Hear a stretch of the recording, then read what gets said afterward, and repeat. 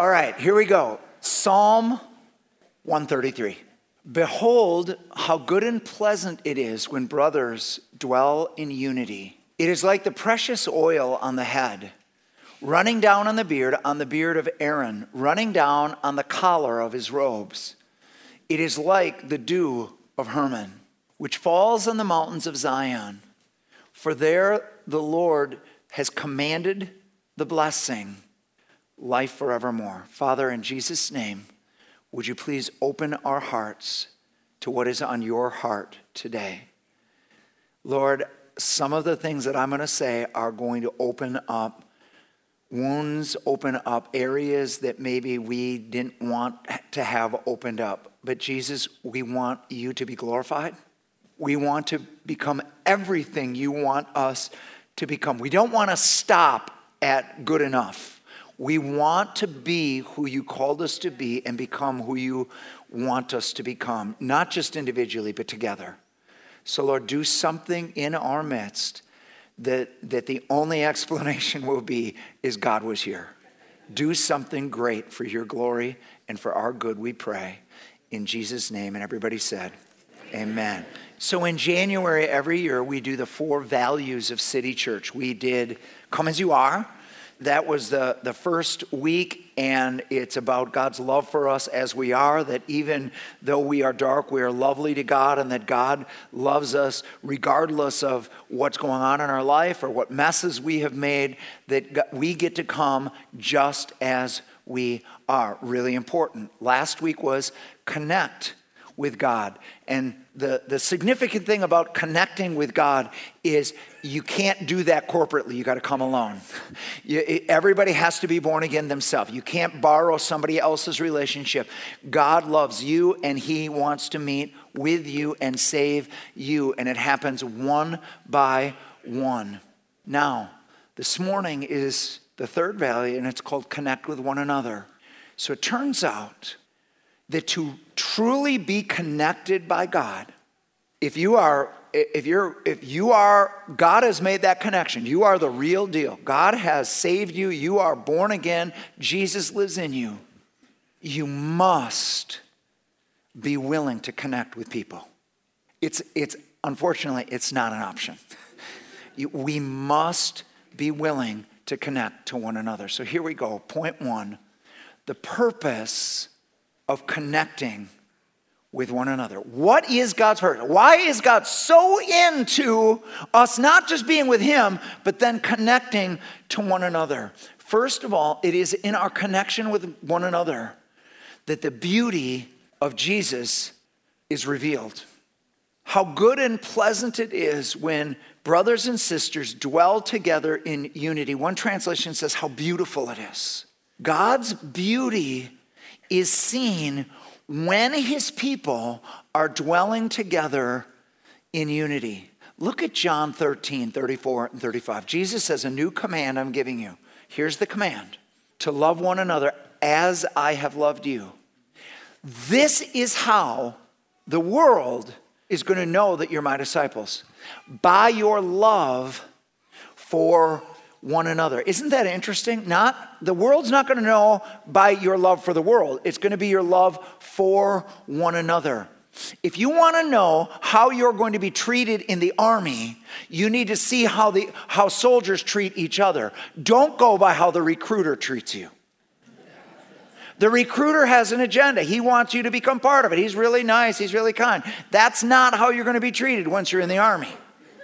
And oftentimes the world is suspicious of us because we just want them to get saved. We want them to become parts. We're really nice, we're really kind, we're really serving until we get them in. It's just very real. When they see how we treat one another, they're drawn. It's the beauty of Jesus. Here's John 17, verse 23. I in them and you in me, so that they may be brought to complete unity. Then the world will know that you sent me and have loved them even as you have loved me. The world will know the love of God, not when we tell them that God loves them, but when they see the gospel demonstrated by our love for one another, by our willingness to be one with each other, to take the walls down and do the hard work of unity, then the world will take notice. I always say to our staff, look, the church is not going to become what we tell them to become. They're going to become what we actually are. If we enjoy each other, we love each other, we cry together, we confess to each other, we pray for each other, we protect each other, if we are one, the whole church will eventually become that.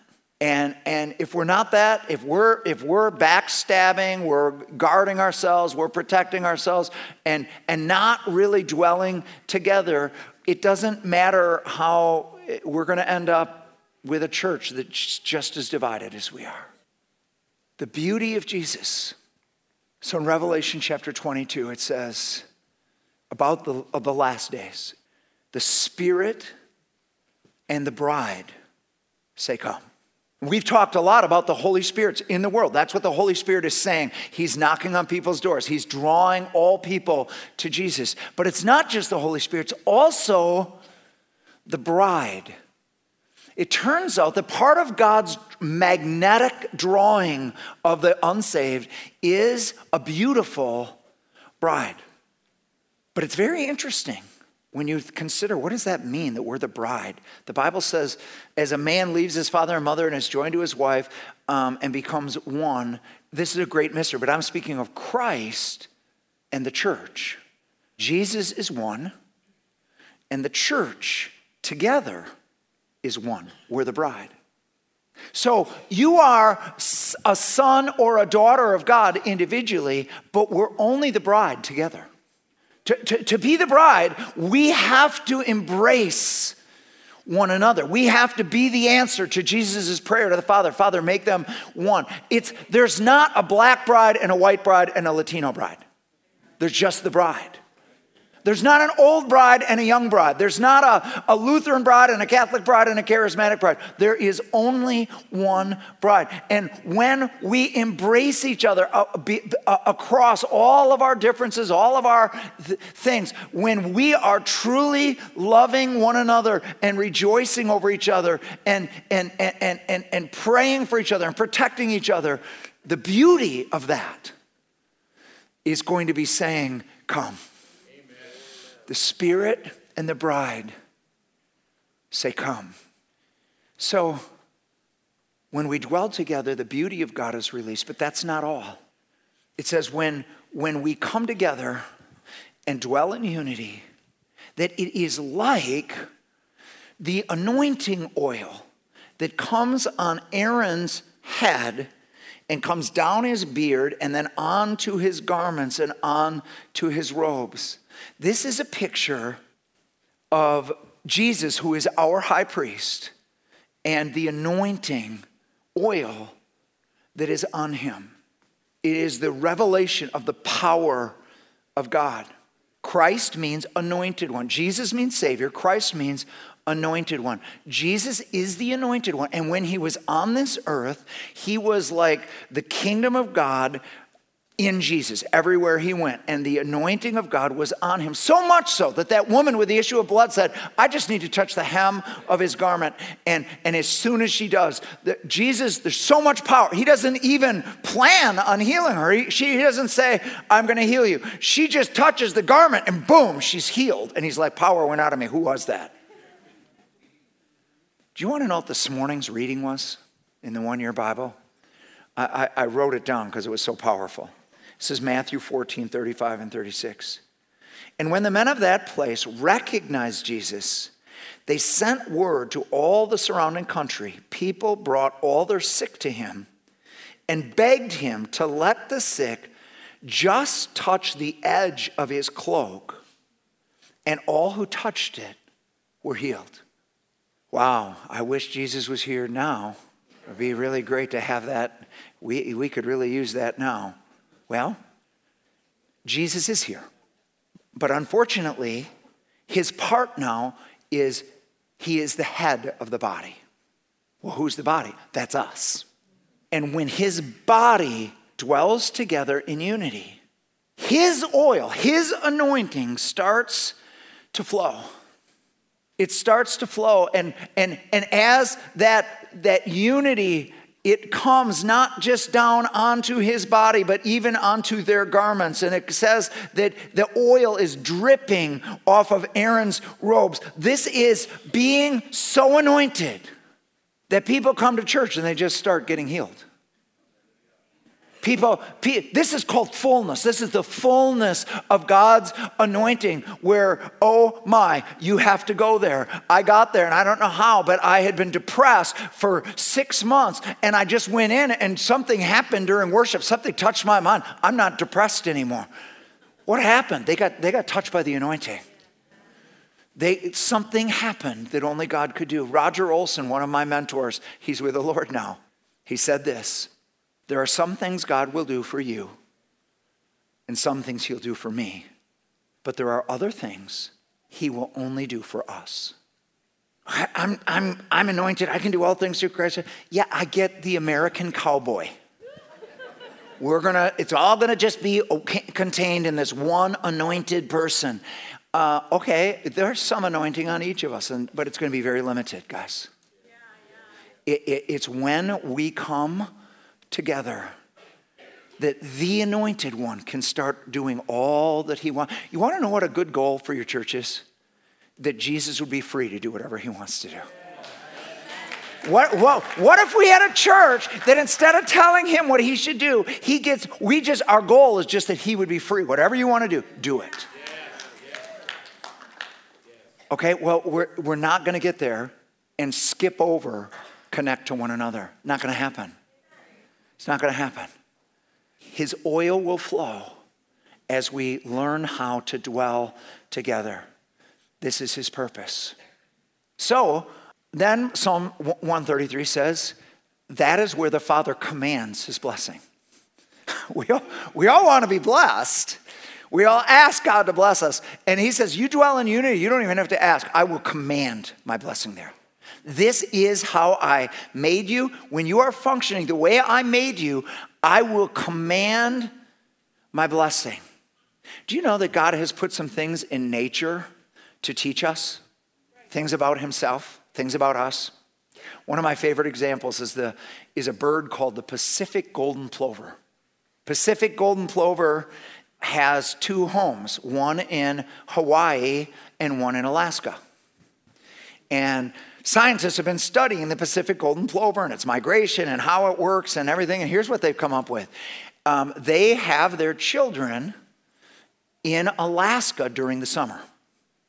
And when they are done having children, the parents go to Hawaii. So here's what I get from that. It's hard work having a baby. Once you've been through that trauma, just leave for vacation. Amazing. So 6 weeks after the children are born, the children now make the flight to Hawaii. They've never been there. Have you ever seen a world map? Have you ever seen Hawaii in the Pacific Ocean? It is like this microscopic dot. How do these birds that have never been to Hawaii find Hawaii? It's a sign and a wonder. It is God's GPS. They are entirely and completely dependent on God to make it to Hawaii. That is just how God made you and me. We are completely dependent on him. We were created that way. I don't like that. Well, get over it. Now, engineers have studied these birds. And it turns out that these children do not have enough gasoline to get to Hawaii. Their gasoline is their body fat. Well, it's a 90-hour flight to get to Hawaii from Alaska for them. And they've only got gasoline for 70 hours. Well, where do they get the other 20 hours? They fly in a V and they trade out who's in front to block the wind. And so not only are they created completely dependent on God, but they're also created by design interdependent on one another. They can't get to Hawaii without each other. And so here's how God made you. You can be saved and go to heaven with just Jesus. Absolutely. But I'll guarantee you, you will never fulfill your full destiny without us. Why? Because you're 20 hours short. You're going to drown in the Pacific Ocean. Your destiny will drown in the Pacific Ocean because you can't make it without us. I don't like that. Get over it. This is how God made us. So, we have got some dear friends, Glenn and Vicki Smith, and they pastored at Metro, and I was on their board, their overseeing board, and then he started a new ministry. He turned the church over, and him and his wife started a ministry called Shepherd to Shepherd. And it's about caring for traumatized pastors and their wives, and it's a place for them to get better. And so I serve on his board for that now. And so he says last year, I want all of my board members to come out and actually go through what I'm doing for others, what Vicki and I are doing for others. And I'm like, okay, we can do that. And, of course, I'm doing it to serve Glenn. I don't need it. I'm not a traumatized pastor. I'm going to go out there because Glenn wants me to, and we can do this for our friend. Have you ever been surprise attacked by God? Have you ever thought you were going there for one thing and it ends up being something completely different?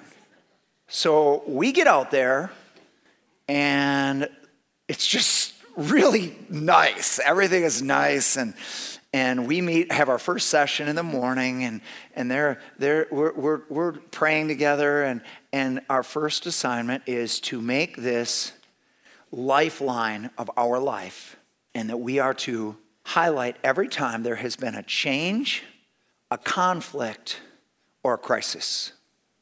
And so we just go through our life. We get the whole afternoon to do that. They leave us alone, and we it's kind of fun the first day. You kind of go over your life, and here's a crisis, here's a conflict, here's a change.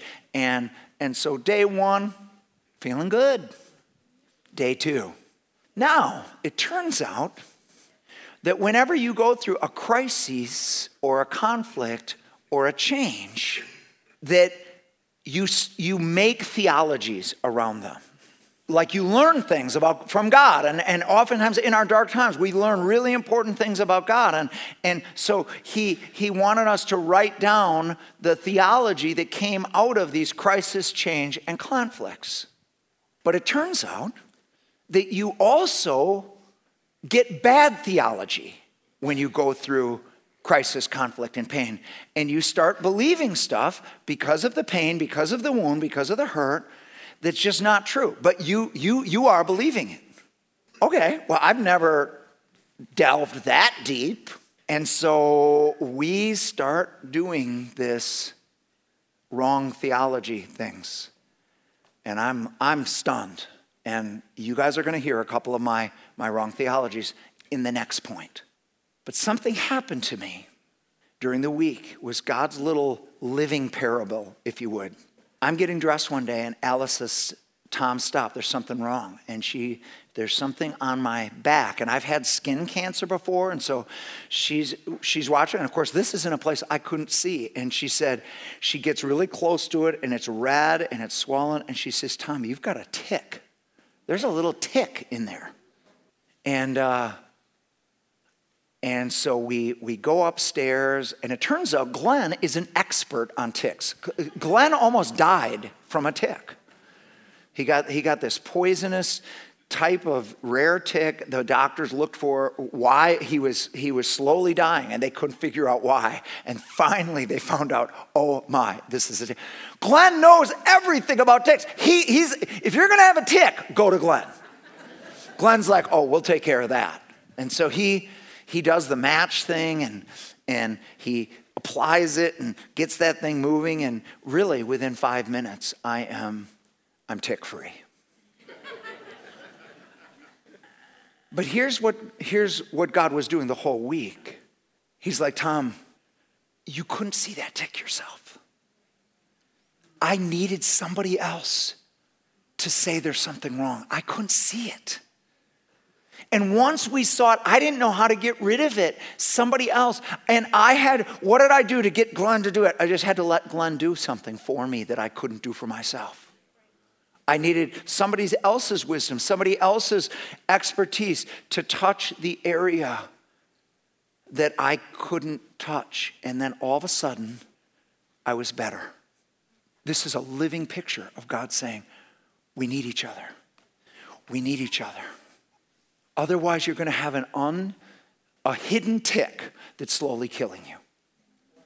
If you isolate yourself from us, but God's given us to you so we can see things maybe you can't see, so that we can bring our wisdom, our expertise, so that we can help you, so that which could kill you over a long period of time, and you have no idea what's wrong, could be gone in 5 minutes, just because you were willing to be with people. All right, that's point one. Here's point two. So first is the purpose of connecting with one another. We reveal the beauty of Jesus, we reveal the power of Jesus, and this is where the commanded blessing comes, because we were created to be interdependent. All right, here's point two. The difficulties in connecting with one another. Number one, we're being opposed. There is an enemy.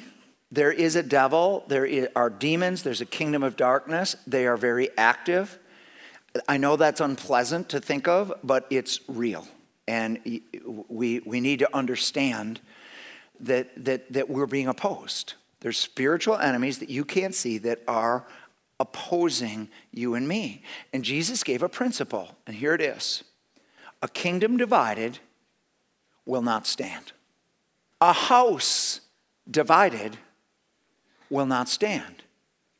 And a church divided will not stand. Even though God loves us, even though God's for us, even though Jesus died for us, even though God's poured out all this grace, if we get divided, even though we've got all that going for us, we will not stand. In fact, we will be involved in something called anti-evangelism. What is that? Anti-evangelism. Oh, evangelism is when people look at the church and become convinced God doesn't exist.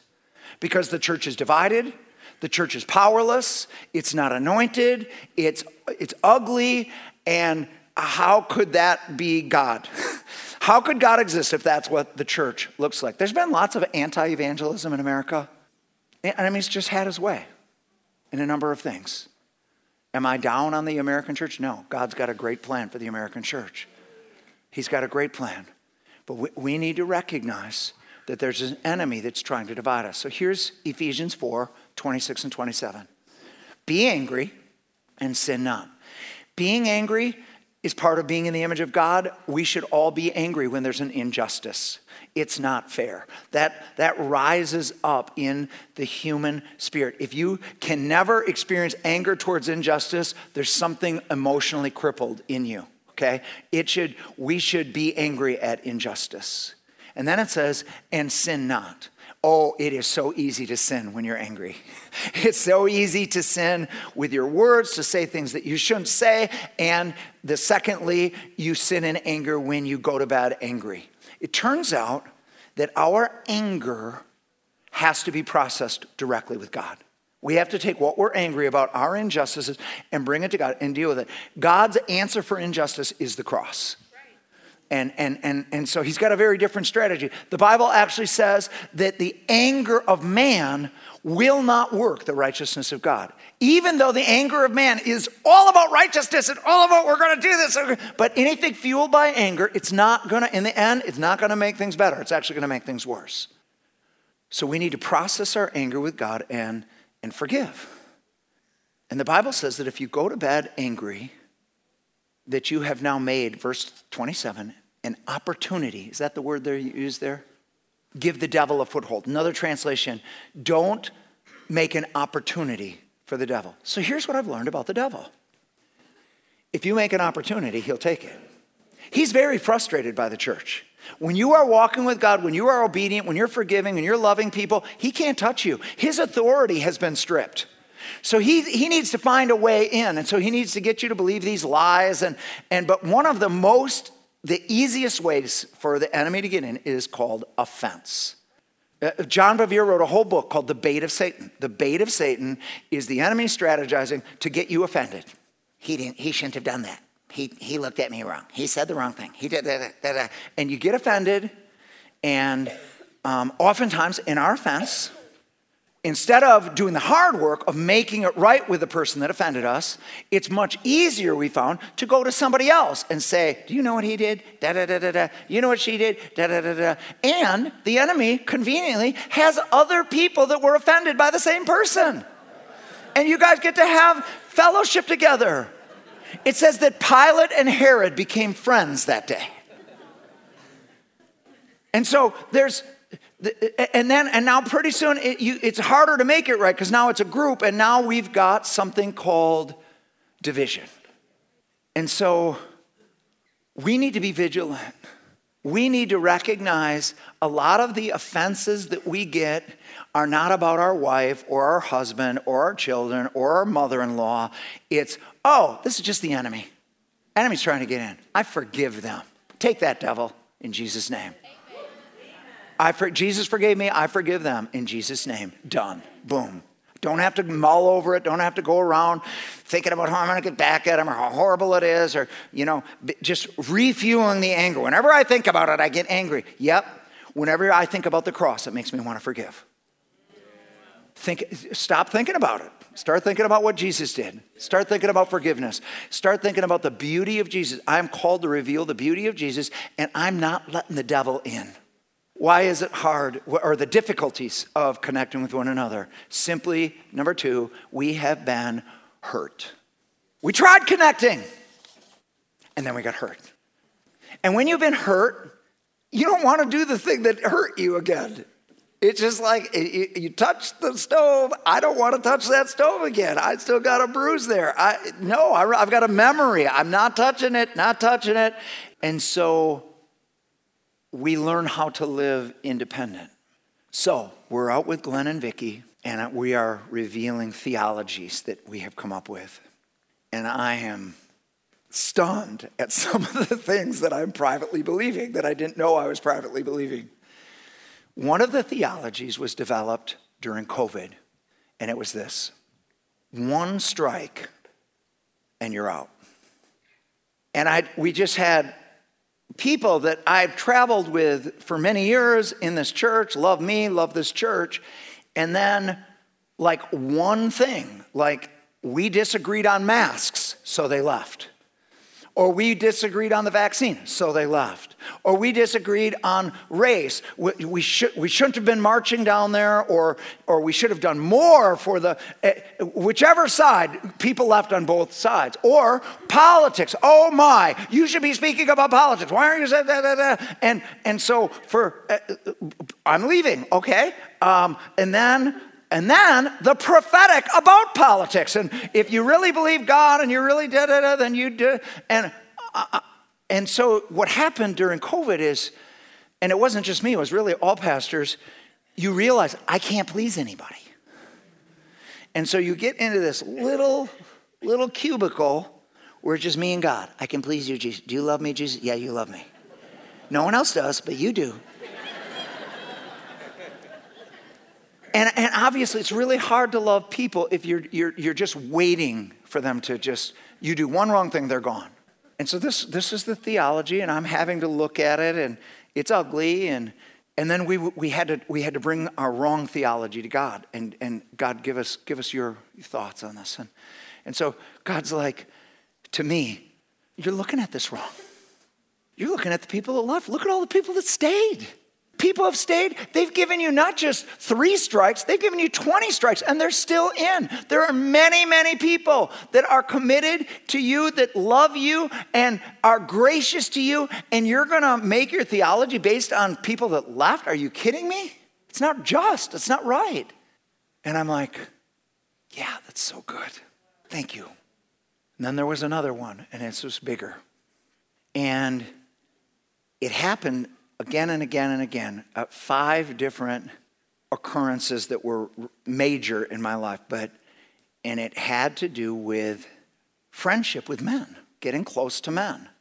And that I would feel blindsided in friendships. I would think we're really close friends, and then they would do something that I would never, ever consider possibly ever doing that to them. And it's like, I thought we were really close, but obviously we're not close. And it happened once, and then twice, and 3 times, 4 times, 5 times. And I'm like, I can't do men. I can't do friendship with men. I've got my wife. I trust my wife.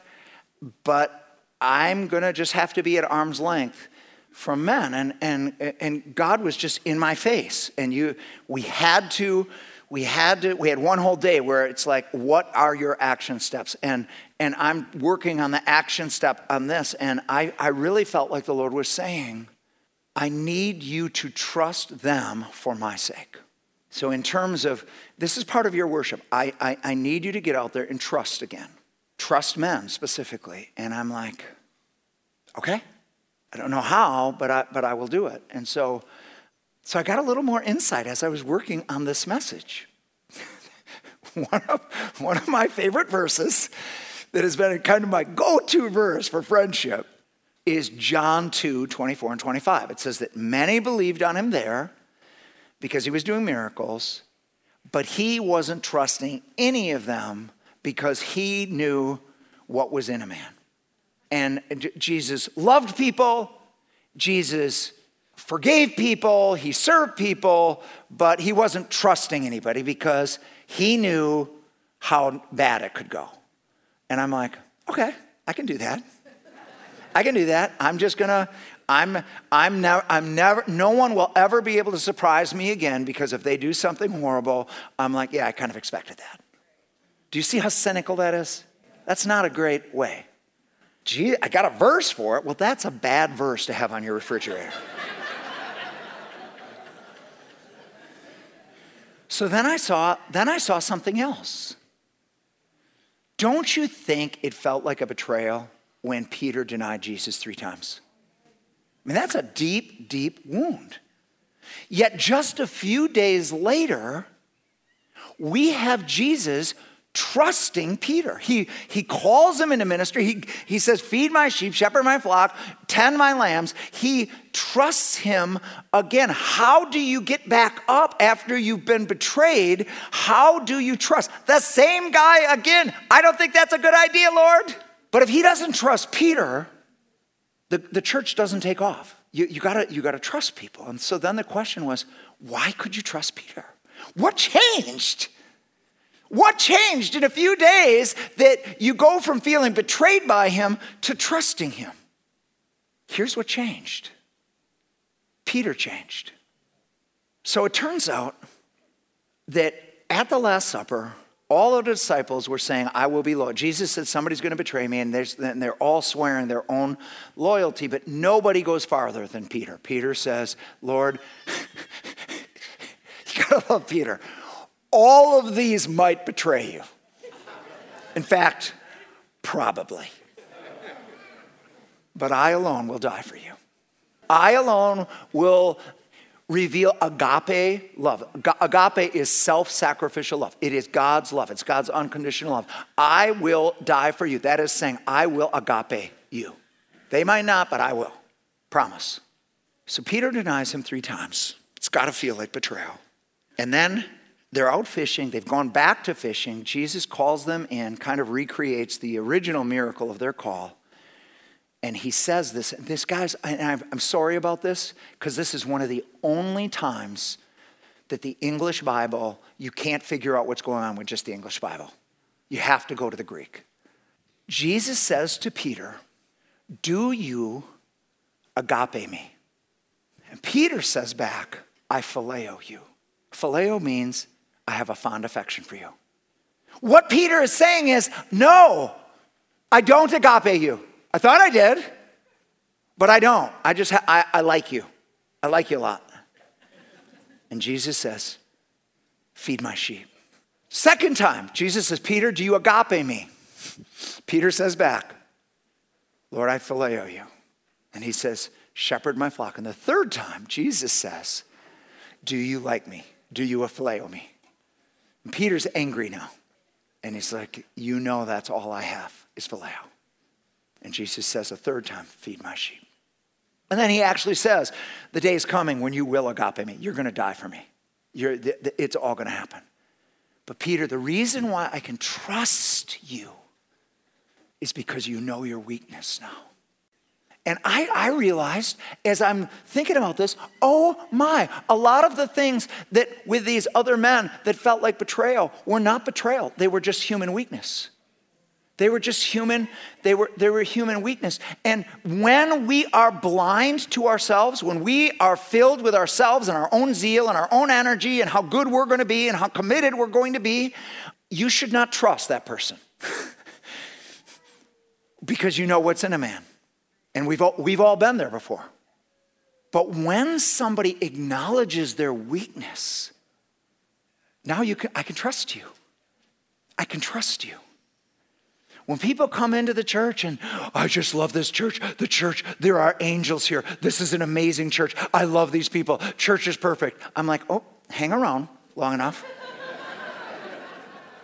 The jury's still out on you because everybody has to go through disillusionment with the church. I thought the church was going to do this. I thought the church was going to do that. I thought the church, and it turns out there's people at the church. and so to become one, you gotta persevere through that. And you recognize, oh, I am dealing with human beings. But if human beings will be honest about their weakness, that this is all about God's grace, I can trust them again. All right, last point. So we had the purpose of connecting with one another. Then we had the difficulties of connecting with one another. And here's the last point, the work of connecting with one another. Ephesians 4, 1 through 3. This is the New Living Translation. Therefore, I, this is Paul, a prisoner for serving the Lord, beg you to lead a life worthy of your calling, for you have been called by God. Now, I'm going to stop there before I go any farther. So, for 3 chapters, Paul has talked about what Jesus has done for us. It's talked about his love. It's talked about he's lavished grace upon us. He's done amazing things for us on the cross. He's broken down barriers. He's done everything for us. It's all about what Jesus did for us. And then Paul changes gears. He says, therefore, because of everything he's done for you, because of the way he's loved you, the forgiveness he's given you, the grace he's lavished on you, now you need to live a life that's worthy of that sacrifice. You need to live a life that responds to that. And this is going to be your whole life. But now he goes into specifics of what that's going to look like, of us doing for Jesus' sake. So here he says, always be humble and gentle. Be patient with each other, making allowance for each other's faults because of your love. Make every effort to keep yourselves united in the Spirit, binding yourselves together with peace. Make every effort to keep yourselves united in the Spirit. One translation says, be diligent to preserve the spirit of unity. So, it turns out unity, real unity, is supernatural. You can't decide I'm going to be one with somebody. It takes a miracle. And it turns out that Jesus, when he died on the cross, this is Ephesians 2, he didn't just die to remove the barrier between us and God. He also died to remove the barrier between us, between each other. He's taken down the barrier so you and I can have supernatural unity, supernatural affection for each other. And God gets all the glory.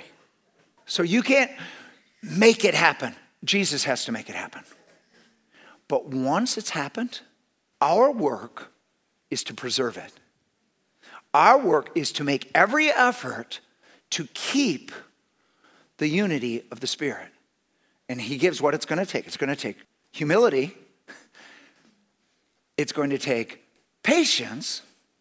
And then I love this. You are going to have to make allowances for other people's faults. You will not be unified. You cannot keep unity without making allowances for other people's faults. Turns out that acceptance is way harder than forgiveness. We forgive people for something they did. They did something wrong. They may or may not have asked you to forgiveness, but praise God, it's over, and I forgive you for doing that. Acceptance is harder.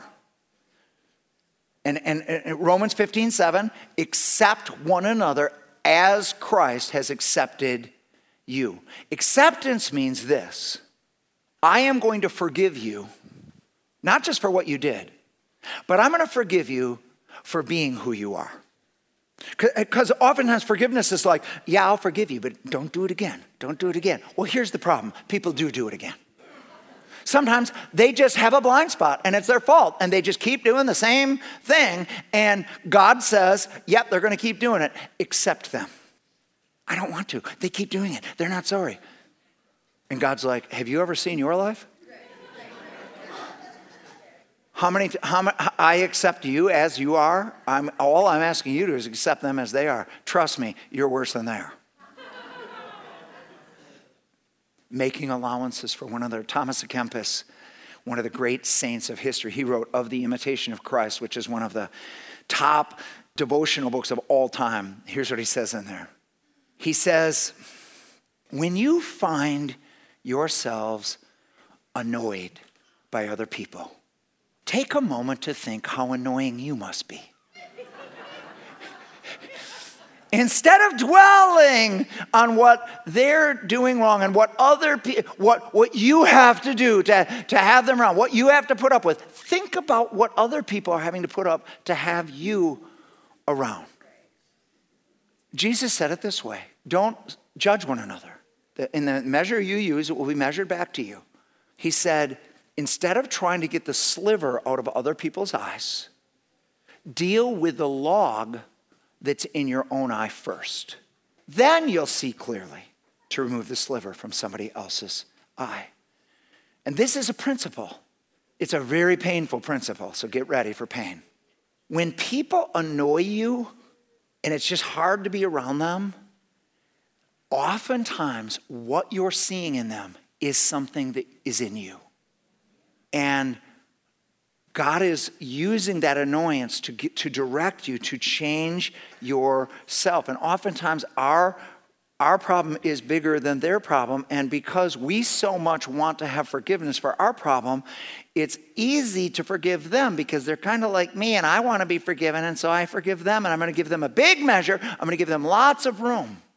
Making allowances for each other's faults. Do you know that if we will do this as a church, we could have unity here? We could have real unity here. Do you know if you did that in your marriage, you could have a unified marriage? If you would make allowances, well, she's like this and he's like that, and I've told them about it, I've told them to get better. What if you stopped telling them to get better? What if you just made an allowance? They're like that, and I'm not their judge, and I can't change them. But I can still be one with them, even with their faults. You could have a happy marriage. All right. Making allowances for one another. And then finally, the work of unity. So we start all of these small groups again in February. We have classes, new classes. We have groups that were meeting last year that are going to meet again this year. We got new groups, all different places, some men, some women. All kinds of classes, different things. We have booklets out there. What are we trying to do here? We want you, and I believe God wants you, to step out again and trust somebody. To step out again. It's so easy to hide in a big church. I'm just going to go to church. I love Jesus. I'll take care of Jesus. But I don't want to be around people anymore. And God's like, I need you to get up again. And I need you to be part. I don't like groups. I don't like small groups. Small groups are boring. They're awkward. Yeah, they are awkward. It is difficult to go to something new and be around people you don't know. But let me tell you something. God works in these situations. All of the one another's require you to sit across from somebody. Love one another. Confess your sins to one another. Stir one another up to love and good needs. Encourage one another. You can't do that to somebody's back. You actually have to be connected to somebody. God wants us to connect with each other. If we've been hurt, he wants us to get out of our hurt and make another effort at connecting. This is how we were created to be. Here's the truth. The church growth people say this. People will visit a church because of anointed preaching and anointed worship. But they will only stay in a church if they find a friend. We need to connect. And what if you get into this group and it's awkward and it's difficult but you start having coffee with one of the people in the group and they become one of your best friends for life? Was that group worth it? Yeah. So I want to pray for our relationships. Would you mind just closing your eyes and opening your arms like you're going to receive a gift from God? Lord, there is a world of hurt in this building right now.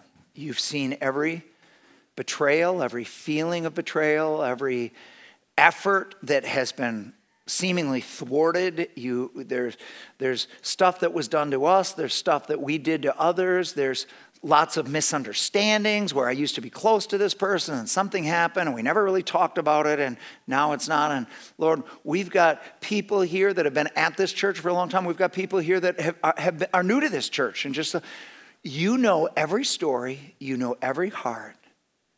And Lord, you love us. You have made allowances for our faults. Thank you, Jesus, for that.